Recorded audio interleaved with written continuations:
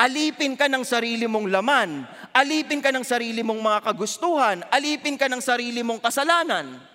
Ang totoong kalayaan, mga kapatid, yung mabubuhay tayo sa disenyo ng Panginoon. In God's design, in God's will. Doon po tayo lumalaya. Pinagpalang araw, maligayang pakikinig sa CCF Run-Through, ang paglalahad ng katotohanan patungkol sa panahong ito sa loob ng 30 minuto. Kung gusto mo pang makinig o makilala ang aming ministry, pwede nyo kaming bisitahin sa ccf.org.ph. Maligayang pakikinig! Ngayong araw na to, dito tayo magfo-focus sa Know Your New Freedom. Okay? Bago tayo mag-umpisa, siguro po nakaka-relate kayo, no? Patingin nga ako ng kamay, sino po sa inyo matagal na po kayong Kristiyano? Matagal na pong Kristiyano, taas po kamay. Okay. Thank you po. Siguro nakaka-relate kayo, no? Meron kayong mga kasalanan o meron tayong mga bagay na pinaghihirapan na parang, Lord, ilang taon ko na itong pinagpe-pray, bakit hindi pa rin matanggal sa akin? Bakit, Lord, struggling pa rin ako? Nararamdaman niyo ba yon? Di ba? Yung parang, bakit magagalitin pa rin ako? Bakit matampuhin pa rin ako? Bakit sinisigawan ko pa rin yung asawa ko? Bakit ginagato ko pa rin yung ano ko? Bakit nangaaway pa rin ako? Bakit tinitingnan ko pa rin itong mga to? Tapos parang sikip na pa kayo. Gusto nyo nang kumanta, I want to break free. I want to break free. Diba? Ano ba yung lyrics nun? Sabi dito, sa lyrics ko may kodigo ko eh. Sabi dito, I want to break free from your lies. You're so self-satisfied. I don't need you. I got to break free. Hindi pa ako tapos. God knows I want to break free. Tapos naiiyak na po kayo kasi linggo-linggo na lang nagsosorry kayo kay God, di ba? Linggo-linggo na lang nagtataas tayo, nag-a-accept tayo kay Jesus kasi yung buhay natin last week, hindi sinasalamin yung buhay ni Kristo. Kaya linggo-linggo na lang, yes, Jesus, I accept ulit kita. Ang hirap. Paano ba talaga tayo lalaya, mga kapatid? Tingnan po ninyo, sinabi ni Apostle Paul sa Romans chapter 6, verse 15. What then shall we sin because we are not under law, but under grace? Lahat po tayo favorite natin ang grace, hindi ba? Grabe, gracious ang Panginoon, mapagpatawad ang Panginoon. Ang tanong ni Paul, ibig sabihin ba nito, magkakasala na lang tayo? Kasi wala nang law, under grace naman na tayo. Ang sabi po niya, may it never be. Hindi dapat sa ganong klaseng pamumuhay tayo mabubuhay. Kaya ang mensahe natin ngayon, true freedom. Know your new master. Pakisabi sa katabi, know your new master. Tayo pong lahat makaka-relate, hindi dito sa mga master na to. Ito ang totoong master ng lahat sa atin. Kasalanan. Lahat tayo nagkasala, paulit-ulit nating sinasabi yan dito sa Book of Romans. At lahat tayo at one point in our lives, naging master natin ng kasalanan. Ngayon, tungkol sa paglaya sa kasalanan, ang sabi po sa atin ng principle, to experience true freedom, Jesus Christ must be the master and Lord of our lives.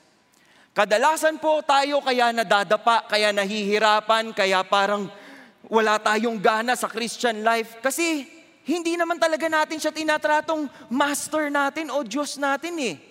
Kung siya ang master natin, siyang nasusunod. Pero pag kumatok ang kasalanan, bakit pinagbibigyan natin yung kasalanan? Di ba? Dapat, kung siya ang totoong master and Lord natin, kakayanin nating humindi sa tawag ng galit, sa tawag ng laman, sa tawag ng kasalanan. Ito ang dalawang puntong pag-aaralan natin. Unang-una, freed from sin, bonded to Christ. Okay? Uulitin yan ni Apostle Paul pagtawid natin ng chapter 7. Okay, nasa kalahati tayo ng chapter 6. Tatawid tayo papuntang kalahati ng chapter 7 at makikita naman natin dun sa kalahati, released from the law, joined to Christ. Okay, unahin na natin ito. Freed from sin, bonded to Christ.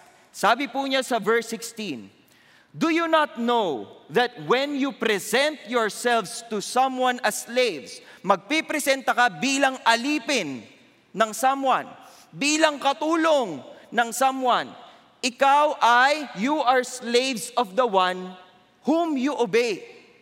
Di ba, pag mamamasukan po tayong bilang katulong, bilang driver, bilang manggagawa, tayo po, ang bossing natin, yung pinagsasubmitan natin ng resume natin. Tama? Naiintindihan natin? Yun yung sinasabi ni Paul. Kung pinepresent mo yung sarili mo bilang alipin, ang dapat mong susundin yung master. Di ba? You are slaves of the one whom you obey. Pero ito na, nilagay na po niya yung holy perspective, yung biblical perspective. Either of sin, dalawang options lang ha, either of sin, pero kung alipin daw tayo ng kasalanan, ang resulta ay kamatayan, death, di ba? O magiging alipin tayo ng pagsunod, obedience, resulting in righteousness. Okay, so dalawa lang ang choices natin. Sino ba talagang boss? Boss ba talaga natin kasalanan? O boss ba talaga natin yung Panginoon? Yun ang dapat nating chinecheck, mga kapatid. Tupuntahan natin yung punto niya. Sabi po niya dyan, present yourselves. Ibig sabihin po niyan, pag pinipresenta mo yung sarili mo, willing kang gawin kahit ano. Sabi po dito sa susunod na verses, 17 to 18, but thanks be to God. Though, ibig sabihin, kahit na, niloloko, parang gano'n yan. Though you were slaves of sin, kahit alipin tayo ng mga kasalanan, you became obedient from the heart to that form of teaching to which you were committed, and having been freed from sin, you became slaves of righteousness. Nilalaad po dito ni Paul na tayo ay tinubos at pinalaya. Dahil willing po tayong mahalin ng Panginoon. Willing tayong sabihin sa Kanya, Panginoon, mahal kita. Panginoon, sumusuko ako sa iyo. Unang step na yon. Kung kinaya mong gawin yon, kung kinaya nating gawin yon, dapat kakayanin din natin pag kumatok yung kasalanan, kakayanin natin sabihin, ops. Hindi para sa akin yan. Hindi ko gagawin yan. Hindi ako payag dyan. Dapat kaya nating gawin yon, di ba? Kasi we were freed from sin and now we are slaves of righteousness. Lahat po tayo na e-enslave ng something. Ang tanong lang, mabuti ba o masama? Diba? Hindi porket, nako, may freedom in Christ, malaya na ako. Hindi ibig sabihin pwede mo gawin lahat ng gusto mo. Tama? Kasi kung may freedom tayo in Christ, dapat nakikita si Jesus Christ sa buhay natin. So dapat bawat araw, nagbabago tayo, nakikita mas lalo sa atin si Jesus Christ. Kaya naman pagbalik natin ng Romans 6:19, ito po ang sabi niya, I am speaking in human terms because of the weakness of your flesh. Ibig sabihin, para maintindihan ninyo, ibababa ko ng kaunti para lang maintindihan nating lahat. Sabi niya, for just as you presented your members, ibig sabihin po, hindi ito church ha, hindi siya church na yung mga miyembro ay pinresent. Ang ibig sabihin ng members dyan ay katawan. Yung inyong katawan, isip, kamay, paa, mata, lahat po ng parte ng inyong katawan. Presented your members as slaves to impurity. Okay? And to lawlessness. Ano daw pong nagiging resulta? Pag tayo umuoo tayo sa kasalanan, anong nagiging resulta? Nanganganak yung kasalanan. Hindi lang nanganganak yung kasalanan, pero tayo mismo. Nawawalan tayo ng lakas, nawawalan tayo ng conviction na humindi sa kasalanan.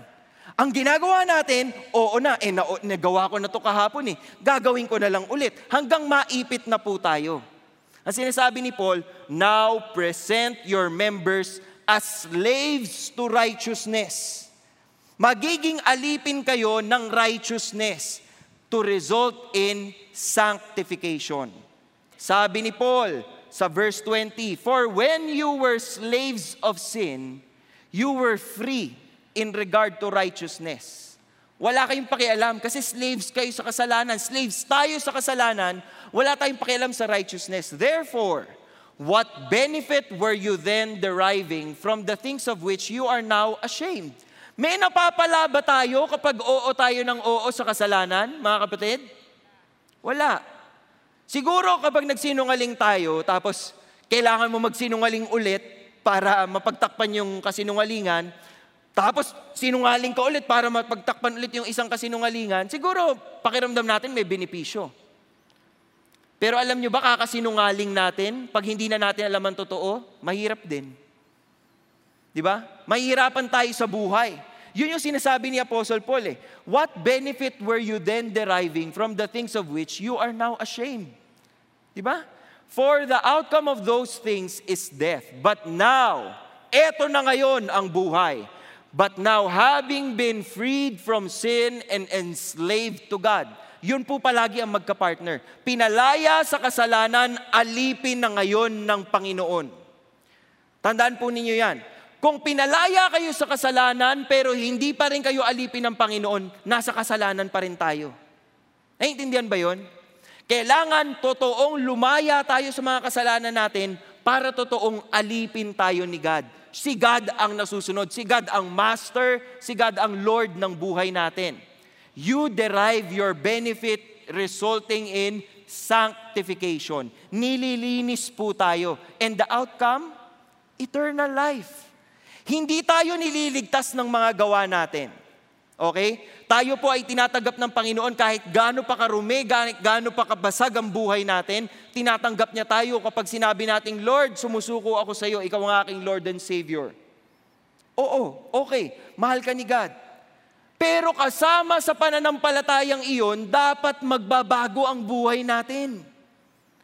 Hindi pa pwedeng linggo-linggo lang tayo nag-yes kay Lord, pero Lunes, Martes, Miyerkules, Huwebes, Biyernes, Sabado, hindi tayo naka-yes kay God. Naintindihan po natin? Di ba? Kailangan sumusunod na tayo ngayon sa Panginoon. Bakit? Sabi po dito, for the wages of sin is death. Ang kabayaran sa kasalanan ay kamatayan. Okay? But the free gift of God is eternal life in Christ Jesus our Lord. Ito ang memory verse natin, Romans 6:23. Pag gusto nyo pong mag-share ng gospel, pwedeng ito na lang ang gamitin ninyo. For the wages of sin is death, but the free gift, ibig sabihin, ibinibigay sa atin ng buong buo, is Jesus Christ, is eternal life in Christ Jesus our Lord. Ganito po ang itsura niyan. Kung tayo ay may kasalanan, merong nakataling mabigat na tanikala o bakal o kung ano man, hindi tayo makalakad. Pinalaya tayo, we are dead or we have been freed from sin. Ang resulta natin, ngayon tayo ay servants ng ating Panginoong Hesukristo. Wala nang nakataling mabigat sa mga paa natin, pero ang nasusunod na si Kristo sa buhay natin. The end of the day, pinaglilingkuran natin ang ating Panginoon. Kaya kapag humihindi tayo sa tawag ng kasalanan, humihindi tayo hindi lamang para sa atin, kundi para sa Panginoon. Kasi gusto natin i-glorify natin si God sa buhay natin, sa lahat ng choices natin. Ikalawang punto natin, we are released from the law, so we are now joined to Christ. Again, ang ibig sabihin nito, we are experiencing true freedom when Jesus Christ is the Master and the Lord of our lives. Tatawid tayo ngayon sa Romans chapter 7, mga kapatid. Andiyan pa ba kayo? Third floor, nandyan pa kayo? Ayan, chapter 7 na tayo. Do you not know, brethren? Yan, for I am speaking to those who know the law. Tandaan po natin, ang Romans ay sinulat, ang audience niya parehas na mga Hudyo, tsaka mga Hentil, Jews and Gentiles that became Christians. Ngayon, yung portion sa kanila, alam kung ano ang law. So yun ang kinakausap niya dito ngayon. Sabi niya, that the law has jurisdiction over a person as long as he lives. Naintindihan niyo yung sinasabi? Yung batas, applicable sa tao hanggat buhay siya. Pag namatay na siya, wala nang law. Pero wala. Lalaya lang tayo sa law kapag tayo ay namatay. Yun ang ibig sabihin. The married woman is bound by law to her husband while he is living. But if her husband dies, she is released from the law concerning the husband. So lalaya. May kalayaan naman pala, pero dapat namamatay muna. So then, wag niyong papatayin ang asawa niyo. Please. Kasalanan yan, okay? Sabi dito, if while her husband is living, she is joined to another man, she shall be called an adulteress. Di ba? Nangalunya siya. Nagtaksil siya. Kasalanan yun. But if her husband dies, eto na, she is free from the law, so that she is not an adulteress, though she is joined to another man. Nakita niyo yung kondisyon? Yung batas, nakasalalay lang siya sa buhay natin. Pag namatay tayo, syempre natatapos yung jurisdiction ng batas. Tingnan ninyo verse 4. Therefore, my brethren, you also were made to die to the law through the body of Christ. Hindi tayo nagpakamatay lahat, hindi tayo natigok, hindi yun. Namatay tayo, dinamay tayo nung nagbayad para sa atin si Kristo. Sa kanyang paghihirap, sa kanyang mga pinagdaanan, lahat ng dugo, lahat ng bigat, lahat ng pasakit, lahat po ng paghihirap, pagdurusa niya, sumama tayo doon. And we died with Him. So that you might be joined to another. Saan? To Him who was raised from the dead, in order that we might bear fruit for God. Hindi po namatay yung law. Tama ba? Malinaw ba yon? Hindi pinatay yung law. Walang kasalanan yung law. Hindi pinatay yung law. Ang sinasabi dito, namatay tayo kasama ni Kristo nung ipinako siya sa krus at tinawag natin siyang Lord and Savior natin. Nung namatay siya, isinuko na rin natin yung ating mga sariling kagustuhan. At sinabi natin, Lord, not I. Dapat pag nabubuhay kayo, not I, but Christ. No longer I, but Christ. Yan yung pinapaalala namin sa mga bata kahapon. No longer I, but Christ. Kaya kapag kumatok ang kasalanan, bakit ako? No longer I, but Christ. Sabi po ni Paul, for while we were in the flesh, the sinful passions. Eto na yung mga kinahihiligan nating mga kasalanan. Yung init ng ulo natin. Yung lust. Yung inggit. Yung anger, lahat yan, which were aroused by the law, were at work in the members of our body to bear fruit for death. Baka hindi natin naintindihan. Babasahin ko sa Tagalog version. Sabi dito sa Tagalog Bible ko, noong tayo'y namumuhay pa ayon sa ating likas na pagkatao, ang ating mga masasamang hilig na pinupukaw ng kautusan ay nag-uudyok. Inuudyok tayo, kahit na may kautusan, inuudyok tayo, eto bawal daw to. Ano man sabi nila, masarap daw ang bawal. Diba? Sa mga high blood po, bawal sa inyo ang lechon. Pero hindi ko maintindihan, bakit sa lahat ng bahay na puntahan ko, pag may party, na merong lolo, lola, tito, tita na high blood, silang nauunang kumuha ng lechon. Nakaka-relate ba kayo? High blood yan ha? Bakit? Kasi daw masarap daw yung bawal. Ayun yung sinasabi sa atin. Alam na nating bawal, ngayon nagiging mas exciting. Alam mo, bawal kayong magtalik eh. Kung hindi pa kayo mag-asawa, bawal kayong magtalik. So nagiging exciting sa mga bata. Magkikis sila sa sinihan. Napaamin ako. Mga ganyan. Yung bata pa naman po ako nun, pero mali yun. Mga ganon, di ba? O di kaya naman, gagawin kung ano-ano, wala pa nga sa tamang edad, hindi pa nga kasal, gagawin pa rin. Nagsasama, ginagawa pa din, hindi pa rin kasal, yung mga ganyan. Ano sinasabi dyan? Dahil na-excite yung ating panlupang katawan na gumawa ng mali, dahil alam natin kung anong bawal eh. Di ba? But now, eto na, we have been released from the law, having died to that by which we were bound, so that we serve in the newness of the Spirit and not in the oldness of the letter. Hindi na ayon lamang sa batas o sa kasulatan, pero ayon na sa ating relasyon sa ating Panginoong Hesukristo. Kaya tayo hihindi pag tinawag tayo ng kasalanan. Kaya tayo hihindi pag sinabi ng ating puso, upakan mo nga to, ungas to mga ganyan. Kaya sasabihin natin hindi, ano ka ba? Christian ka na. Stop. Baka naman magkapasana po yung buong dibdib nyo, kaka-stop ha? Wala na, malaya na tayo dapat. So hindi tayo susunod sa tawag ng kasalanan. Ang masusunod na, ang Espiritu ng Panginoon na nananalaytay sa atin. Kaya nga sinabi ni Pablo sa Galatians 5:16 I say, walk by the Spirit, and you will not carry out the desire of the flesh. Kadalasan, bakit ganon, Paul? Bakit ganon? Sabi mo, ganito, ganyan, pero parang paulit-ulit ko pa rin ginagawa eh. Parang pare-parehas pa rin yung struggle ko eh. Bakit ganon? Pag tinanong mo, ikaw ba ay walking with the Spirit? Ano yun? Ibig sabihin, bawat desisyon, bawat gawain, bawat plano ng buhay mo, tinatanong mo ba kay God? Sinasabi mo ba, Lord, pleasing ba to sa'yo? Kasi gusto ko pong i-chismis ito eh. Natutuwa ba kayo pag ginawa ko ito? Lord, kapag po ba sinampal ko itong kahera na matagal punch sa supermarket, matutuwa ka ba? Di ba? Dapat may ganun nang nangyayari sa puso natin.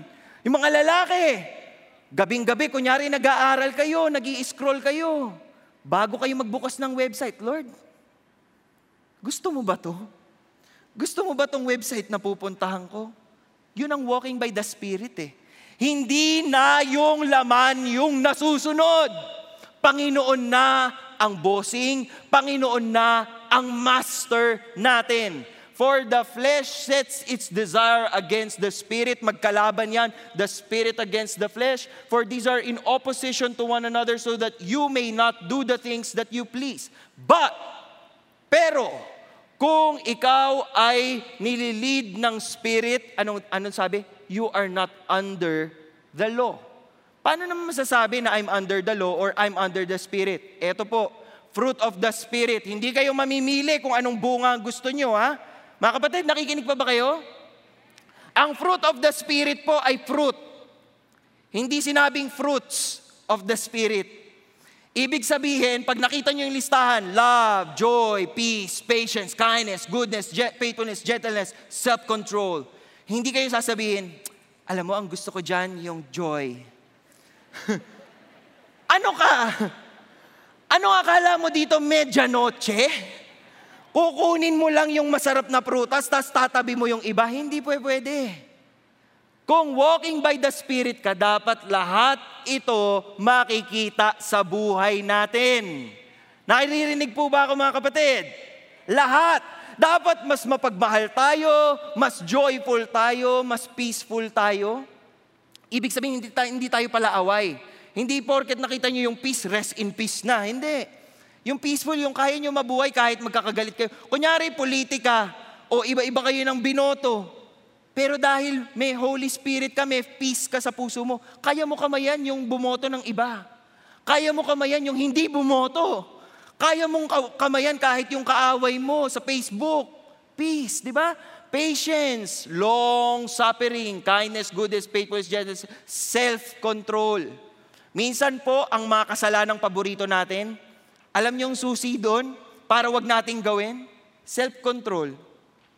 Kaya lang hindi tayo submitted kay God eh. Hindi siya yung nasusunod eh. Ang nasusunod yung laman natin eh. Sabi niya dito sa mga bagay na ito, there is no law. Hindi pinagbabawal ito. Kung gusto niyong gumawa ng mga bagay na mapiplease si God, do things that show love, joy, peace, patience, kindness, goodness, faithfulness, gentleness, and self-control. Because we have died or we have been freed from the law. Parang talian, parang tanikala. Napalaya na tayo. Ngayon, maglilingkod tayo at ang masusunod sa atin ay ang Panginoon. Tatapusin natin yung mga last verses natin sa Romans. Sabi ni Paul, what shall we say then? Ano namang masasabi natin? Is the law sin? Sisisihin ba natin yung law? Kasalanan naman pala ng law eh. Hindi. On the contrary, I would not have come to know sin except through the law. Hindi ko nga malalaman kung anong mali eh. Kung hindi sinulat sa Bible, ano ang tama, anong mali. Malinaw po ba yon? Kaya lang natin alam na kasalanan itong mga bagay na to kasi nasulat sa Biblia, mali ito. Diba? Sabi niya dyan, for example, I would not have known about coveting if the law had not said, you shall not covet. Kasi nung wala pang law, pwede kang mag-covet. Ano yung covet?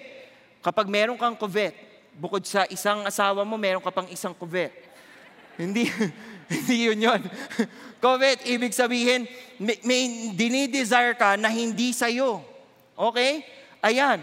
But sin, taking opportunity through the commandment, produced in me coveting of every kind, for apart from the law, sin is dead.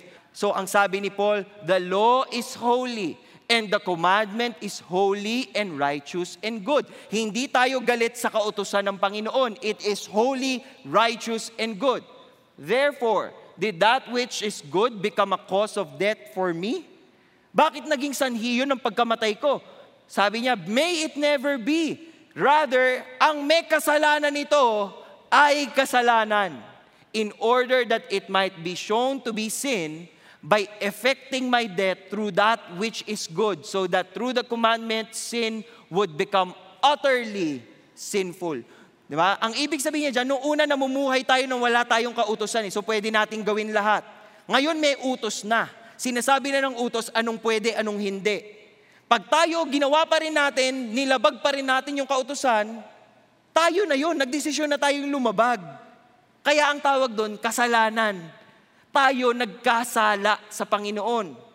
Willing nga siyang linisin tayo eh. Tingnan niyo yung Revelation ha. Sabi dito, let us rejoice and be glad and give glory to Him, for the marriage of the Lamb has come, and His bride has made herself ready. It was given to her to clothe herself in fine linen, bright and clean, for the fine linen is the righteous acts of the saints.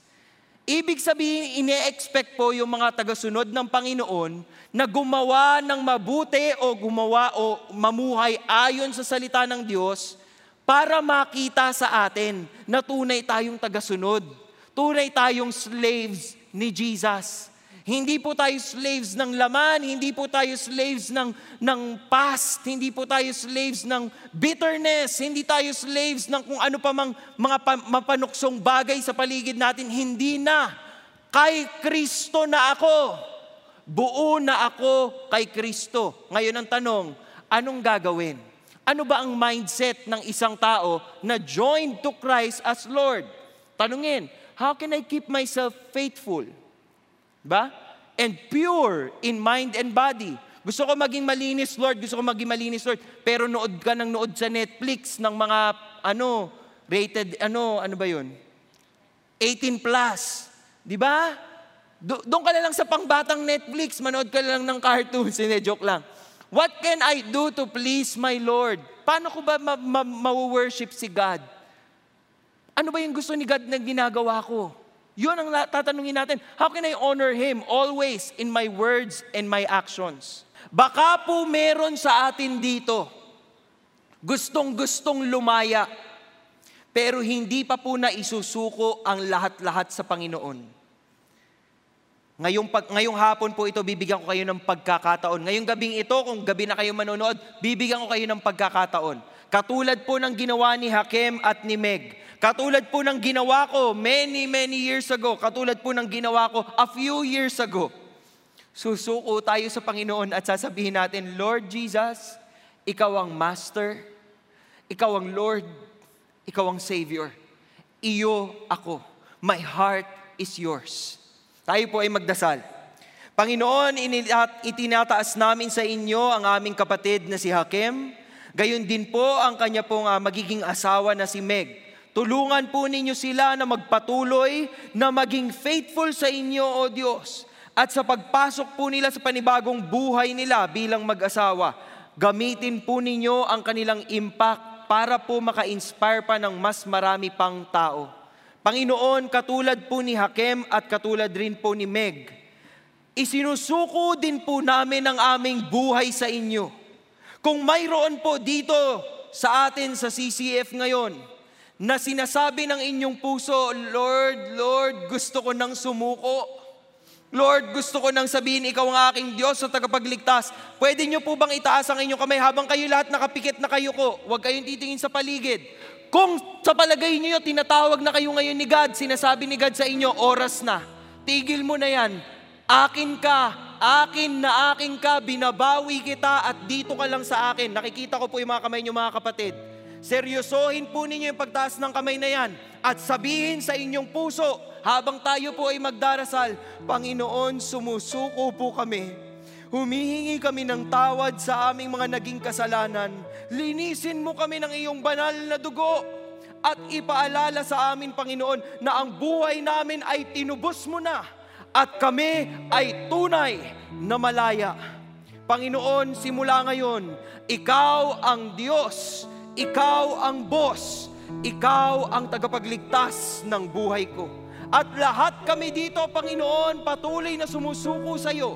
Hayaan mong sundin ka namin as we give our lives to you and we offer our hearts of praise.